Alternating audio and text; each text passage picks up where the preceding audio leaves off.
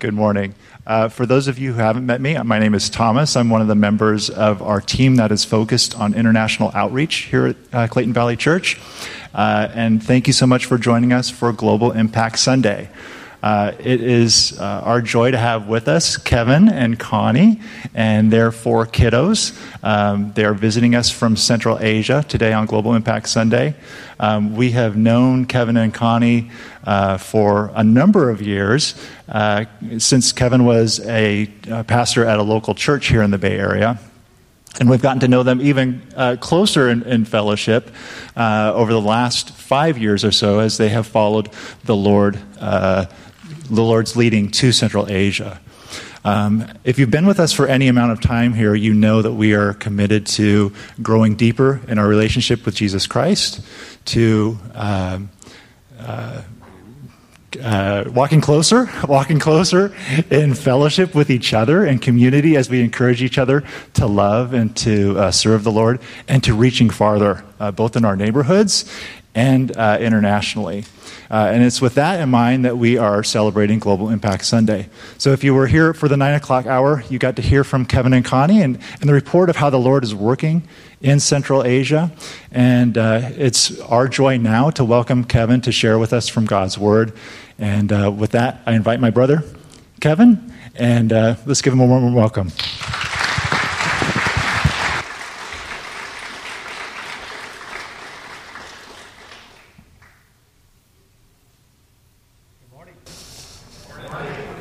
It is very loud. Indeed, a joy to be here with you all, to be able to worship the Lord together with you. Our family loves you guys, and we are so honored and humbled and privileged to be able to be in partnership with you guys in seeing God's glory spread to all the nations. And so as you partner with us, as you pray for us, it is you guys, we're in it together to see God's glory among all the nations. And so we're so thankful for you guys and just the ways that you continue to send and continue to support and pray. And so we consider a privilege and a joy that after 4.5 years overseas, that we can come back to the States for a short period this summer and to be able to visit you guys and to be able to worship our awesome God together and to be able to look at His Word together. And so as we dive into the Word, let me pray one more time and then let us look at God's Word. Let us pray.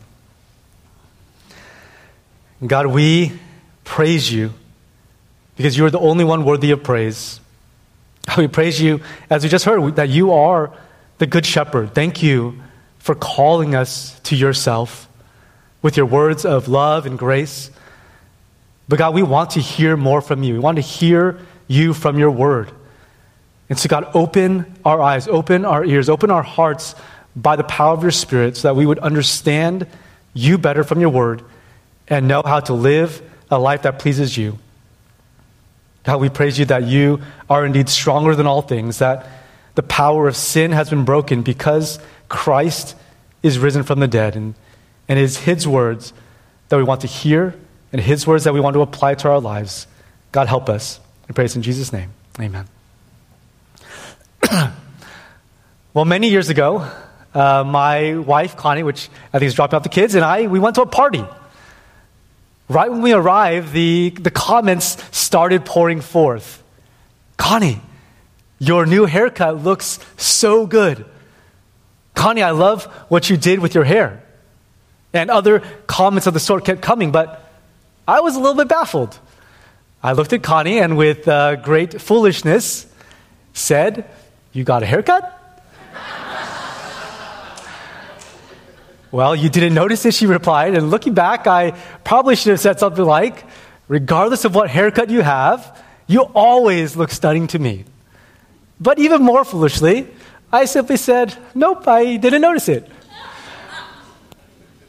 Now, there are several similar things in life that I simply don't notice, don't see. One time, I was sitting in the living room chatting with friends for over an hour, and then my wife arrived, and right upon entering, she said, "I love the new colors you painted your wall with."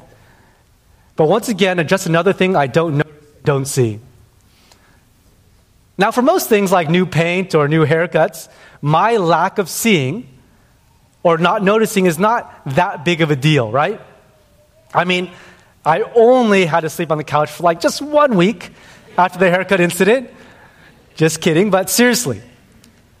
For many things in life, if we don't notice or see something, it's not that big of a deal.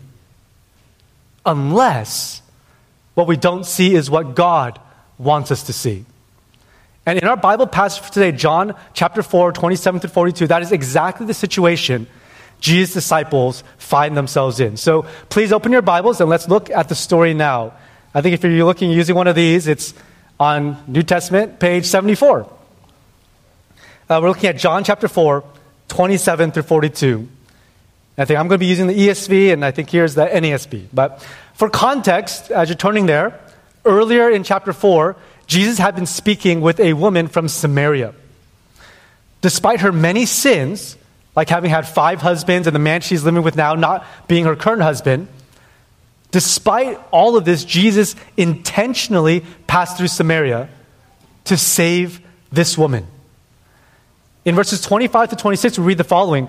The woman said to Jesus, I know that Messiah is coming, he who is called Christ. When he comes, he will tell us all things.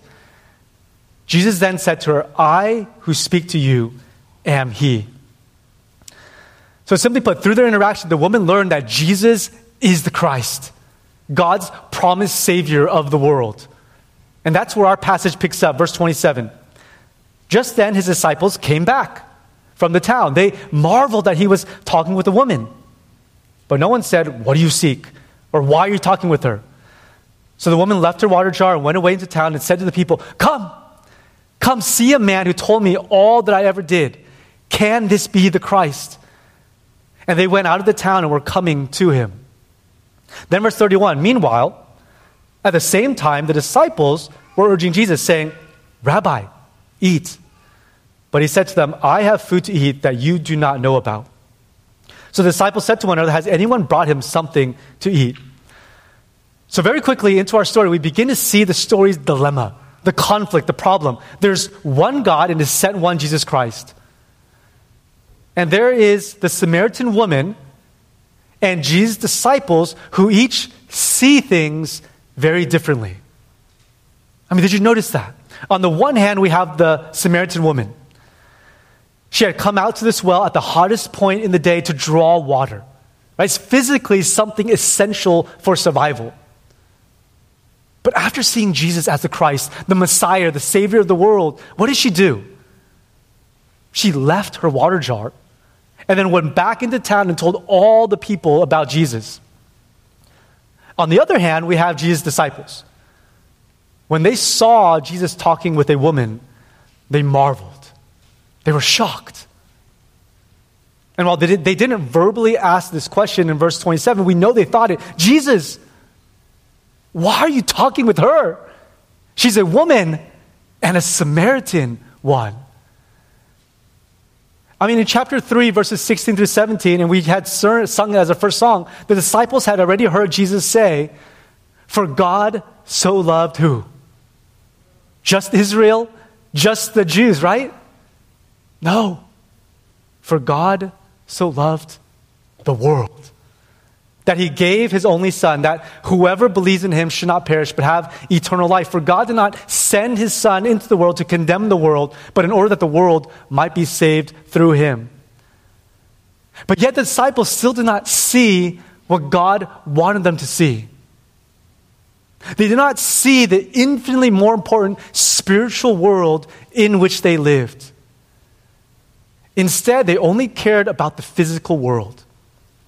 Because earlier in the chapter, we learned that the disciples had gone into the town to buy food. So here's the situation. We have Jesus' 12 disciples who had seen him perform miracles as the Christ, heard clear teaching about his sent purpose to save the world as the Christ. Yet when they went into town, they didn't see anything other than their own physical need to buy food. Whereas the woman left physical water to tell others about spiritual living water in Jesus, the disciples could only see their lack of physical food for that day. Which brings us to verse 34. Jesus responds to his disciples, which is the main point of the story. Jesus said to them, my food is to do the will of him who sent me and to accomplish his work. My food is to do the will of him who sent me and to accomplish his work. Simply put, like Jesus, we need to see and do God's will and accomplish his work. In the rest of our story, we see this main point fleshed out with two simple exhortations for us. First, in verses 35 to 38, it is clear that God's will is for us to see his harvest. Jesus says, "Do you not say there are yet 4 months, then comes the harvest? Look, I tell you, lift up your eyes and look," in the NASB and ESV, "and see. Lift up your eyes and see that the fields are white for harvest. Already the one who reaps is receiving wages and gathering fruit for eternal life, so that sower and reaper may rejoice together. For here the saying holds true, one sows and another reaps. I sent you to reap that for which you did not labor. Others have labored, and you have entered into their labor." Jesus' call to his disciples then is the same call for us today. Lift up your eyes and see. Lift up your eyes and see that the fields are white for harvest. Especially on this side of Jesus' death and resurrection, what Jesus said is not only true, but urgent. I mean, we already saw a glimpse of God's will in John 3:16 of God's love for the entire world. Then in John's last book, the book of Revelation, we see God's will in crystal clear detail. In Revelation 7, 9 through 10, John says, "After this I looked, and behold a great multitude that no one could number, from every nation, from all tribes and peoples and languages. And they're all standing before the throne and before the Lamb. They're all crying out with a loud voice, 'Salvation belongs to our God, who sits on the throne, and to the Lamb.'" Then at the very end of that book and the Bible, Jesus clearly says, "Surely I am coming soon." Praise God. But when Jesus comes again, the opportunity for salvation, the opportunity for people to become part of God's harvest is gone forever, for all of eternity. Brothers and sisters, now, spiritually, now, all around us is God's harvest. So question, in your day-to-day life, as you go about the day, what do you usually see? Are you more like the disciples, mostly seeing just this physical world with its physical needs, social barriers, worldly problems, and worldly solutions? Do you mostly see people as either obstacles in the way of what will make you happy, and those struggling with anger or jealousy? Or seeing people as objects to be used to make you happy? When you look at people, particularly in these past several years, what do you see? Do you mainly see maybe a mask or no mask and all the worldly, temporary politics and earthly freedom and rights that are seemingly attached to these choices? Do you mainly see color or race or ethnicity?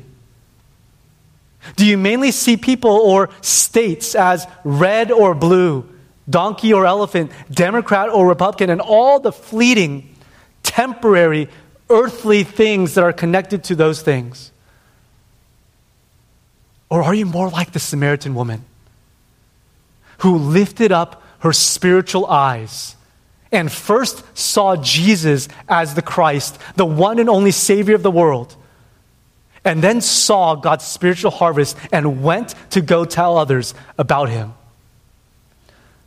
Brothers and sisters, mask or no mask, Democrat or Republican or green or independent, African American or Caucasian or Hispanic or Asian or any other ethnicity, rich or poor, old or young, male or female, all, every single one of them, all are lost sinners before a holy God who rightly deserve his just and eternal wrath against sin.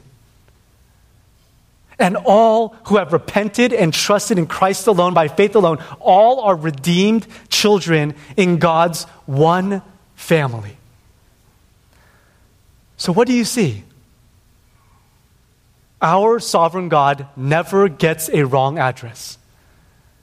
Everyone in and around our lives, our schools, our workplaces, and our communities, they are not there by accident. Christian author C.S. Lewis puts it well. He says, there are no ordinary people. You have never talked to a mere mortal. Nations, cultures, arts, civilizations, these are mortal, and their life is to ours as the life of a gnat. But it is immortals. Immortals whom we joke with, work with, marry, snub, and exploit. Immortal horrors or everlasting splendors. Brothers and sisters, let us lift up our eyes and see. See that the fields are white for harvest. And as you see God's harvest, focus on showing God's Savior, which is our second exhortation. See God's harvest and show God's Savior. In verse 34, Jesus had told his disciples, my food is to do God's will and to accomplish his work. Now, it is vital for us to remember that Jesus accomplished God's work in an utterly unique way. Okay, Jesus was and is the unique Savior of the world. Jesus fully accomplished God's work once and for all by living the sinless, perfect life that no one has ever lived, and then dying on the cross as a substitute for sinners. And on the cross, Jesus cried out, "It is finished."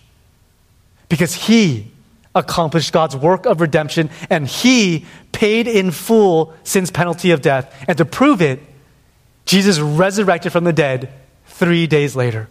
So that now, if any person recognizes that they are a sinner deserving death, and if they repent, turn from their sins and turn to Jesus alone, by faith alone, they will be saved. Now, friend, if you're here and you have not yet trusted in Jesus Christ as Lord and Savior, you can do so today. And I'm sure if you have any questions about who Jesus is and what he has done to save sinners, please talk to the friend who brought you or to Pastor Chris or another member of this church. But Christian brothers and sisters, Jesus Christ accomplished God's work of global redemption in a unique way. Our role in doing God's will and accomplishing his work is to see God's harvest and to simply show God's Savior, Jesus Christ, like the Samaritan woman does in our story. In verses 28 through 29, we saw that the woman went into town and said to the people, "Come, see a man who told me all that I ever did. Can this be the Christ?" I love what God did in and through the life of this Samaritan woman. After being shown God's Savior in Jesus Christ, this woman was dramatically changed and boldly and fearlessly showed God's Savior to all. Earlier in chapter 4, the isolation, the shame this woman lived in was clear. She intentionally chose to draw water at the hottest point in the day because she knew no one else would go there at that time. She already had 5 husbands, and the man she was living with was not her husband. So this woman, from a human perspective, was a huge sinner. The townspeople all knew it, and the woman herself knew it and thus lived in shame. But in light of this, what we see in verse 29 is astounding. She fearlessly showed God's Savior, the Christ, to all. She said, "Come, see a man who told me all that I ever did." And this was clearly not a boast, right? She wasn't an outwardly successful or good person saying, "Come everyone, see the man who praised the things I've done in life, who is commending me for all the good things that I've done." No. In saying this, all the sin that the townspeople probably knew and suspected, the woman herself confessed publicly. Why?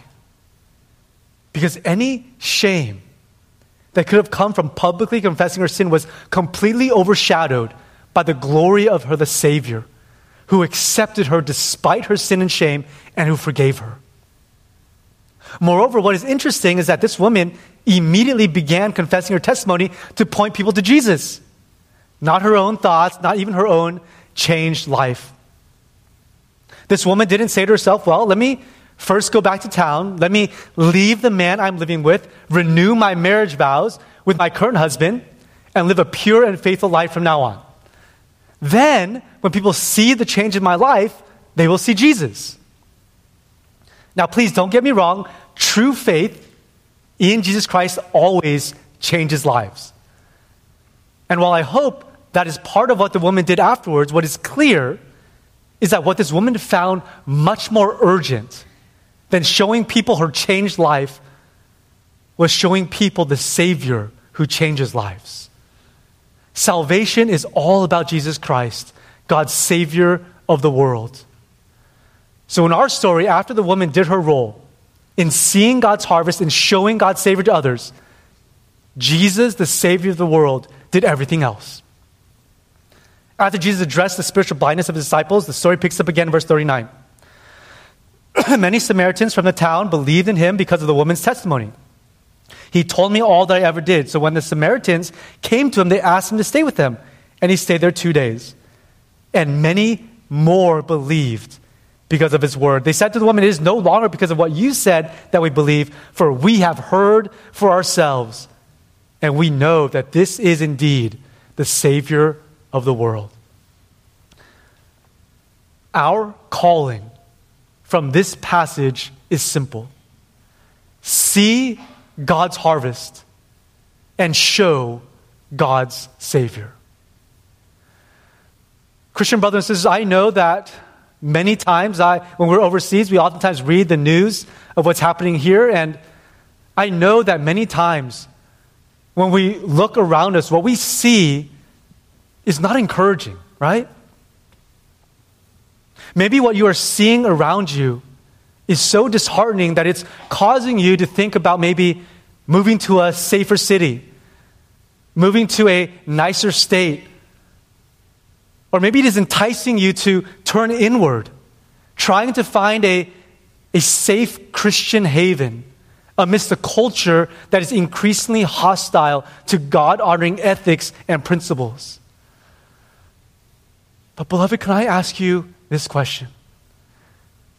When you look at the people and the culture around you, are the things that discourage you or cause you to have some of these thoughts because the people and the culture are lost?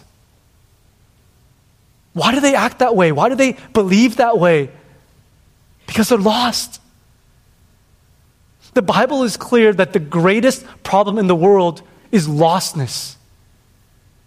People are lost sinners, and they are at war with God. But when God saved us as a former lost sinner, He did not take us immediately home to heaven, which He could have done. But He sent us. He sent us as His ambassadors to this lost world. Because the only solution to this problem of lostness is the gospel. The gospel of Jesus Christ. And God wants us and He calls us to see His harvest and to show His Savior, Jesus Christ. And as you and I seek to do this, there are at least two important questions to ask ourselves as we close. First, as we see God's harvest and show God's Savior, is it possible to show Jesus Christ the Savior just through our new, changed lives? Or are words necessary to show Christ? In our passage, verse 41, what does it say? Verse 41, many more believed because of what? Jesus' word. In verse 42, the people said, for we have what? Heard. We've heard for ourselves, and we know that this is indeed the Savior. In Romans 10, 14 and 17, God makes the necessity of words crystal clear. God says, how then will they call on Him, Jesus, in whom they have not believed? And how are they to believe in Him of whom they have never heard? And how are they to hear without someone preaching? For faith comes from hearing, and hearing through the word of Christ. Christian author Donald Whitney tells a story. A man became a Christian during an evangelistic emphasis. When he told his boss about it, his employer responded with, "That's great. I'm a Christian, and I've been praying for you for years." But the new believer was crestfallen. "Why didn't you ever tell me?" he asked. "You were the very reason I have not been interested in Christ and his gospel all these years." I mean, how can this be? The boss wondered. "I have done my very best to show Christ and the Christian life around you." "Well, that's the point," explained the employee. "You lived such a model life without opening your mouth and telling me that it was Christ and only Christ who made the difference, that I convinced myself that if you can live such a happy and good life without Christ, then I could too." Brothers and sisters, as we see God's harvest, let us show God's Savior by opening our mouths and speaking Christ's gospel to others. The second and last question for today is this: what is preventing you from speaking Christ's gospel among peoples who have not yet heard it? The what? The what of God's call for all of us, for all Christians, is the same. We are all called to see God's harvest and to show His Savior both through our changed lives and through proclamation. But the where? The where of God's calling is different. Lift up your eyes and see that the fields are white for harvest, both here in the Bay Area and all around the world. So what is preventing you from fulfilling your calling and showing God's Savior in places where the laborers are few? And unless more laborers go there, many more people will be born, and they will live and they will die having never heard the all-powerful, the mercy and grace-filled, saving gospel of Jesus Christ. What is preventing you from joining us among unreached peoples? Mehmet, that's not his real name to protect him, but Mehmet is a high school graduate who is preparing for a very important college exam, an exam that determines where he can go for college. One day, Mehmet decided to take a walk on one of his study breaks. And like most people in Central Asia, he is addicted to his phone, maybe all around the world, right? But on this day, while he was walking, he glanced up from his phone right when he was passing by our church building. He saw the big cross on the side of the building, and he was moved by the Holy Spirit to take a detour and to stop by. Because simply put, because even though Mehmet was not actively seeking after God, God was actively pursuing him. There were a few of us at the church when he dropped by. We had tea and conversation. And when he left, he asked if he could have a New Testament, which we were very happy to give him. In the following weeks and months, he would drop by regularly to ask questions about what he was reading, as that was the very first time in his life he had read the Bible. Over time, as we continue to show God's Savior in His Word, Mehmet, praise God, repented and trusted in Christ alone for salvation. Now, on the day he first visited, Mehmet was just one of 15 or so visitors that day. And almost all of them had never been inside a building where a Christian congregation gathers and meets together. Almost all of them had heard lies and false teachings about Jesus and the Bible from their religious teachers. And when we had the privilege to share the gospel of Jesus Christ with them, for almost all of them, that was the very first time they had heard it in their entire lives. Brothers and sisters, in this city where we serve, there are an average of 15 or so of the people I just described who visit our church building daily. By His grace, some come to saving faith in the Lord Jesus Christ and join the church where our calling of making and training disciples continues. But yet there are only 2 of us worker families who labor in our city with a few local friends. Lift up your eyes. Lift up your eyes and see that the fields are white for harvest.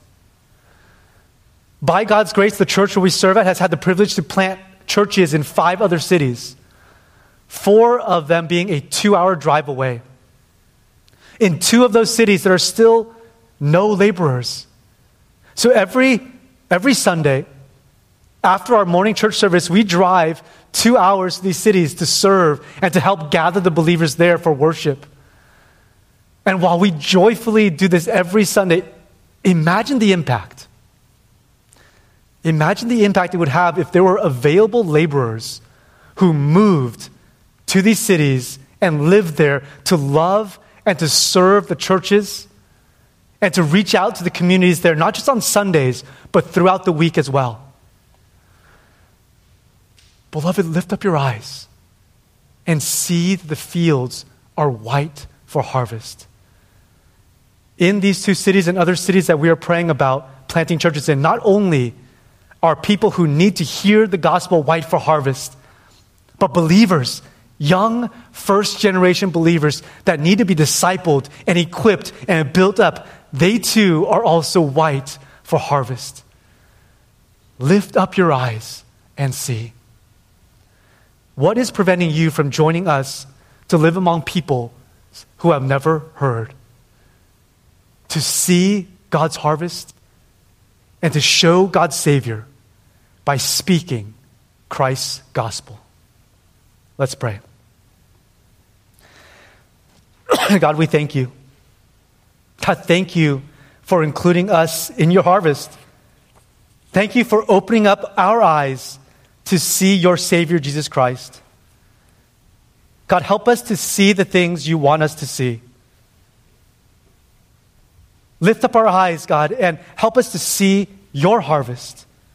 Give us boldness and courage to open our mouths to speak and to show Christ to all. And God, as we do this, God, we pray. We pray that you would produce fruit for your glory, that you would call many more people like Mehmet to yourself, that you would change their lives through the gospel. We pray that you would do all this for your glory alone, and we pray this in Jesus' name. Amen.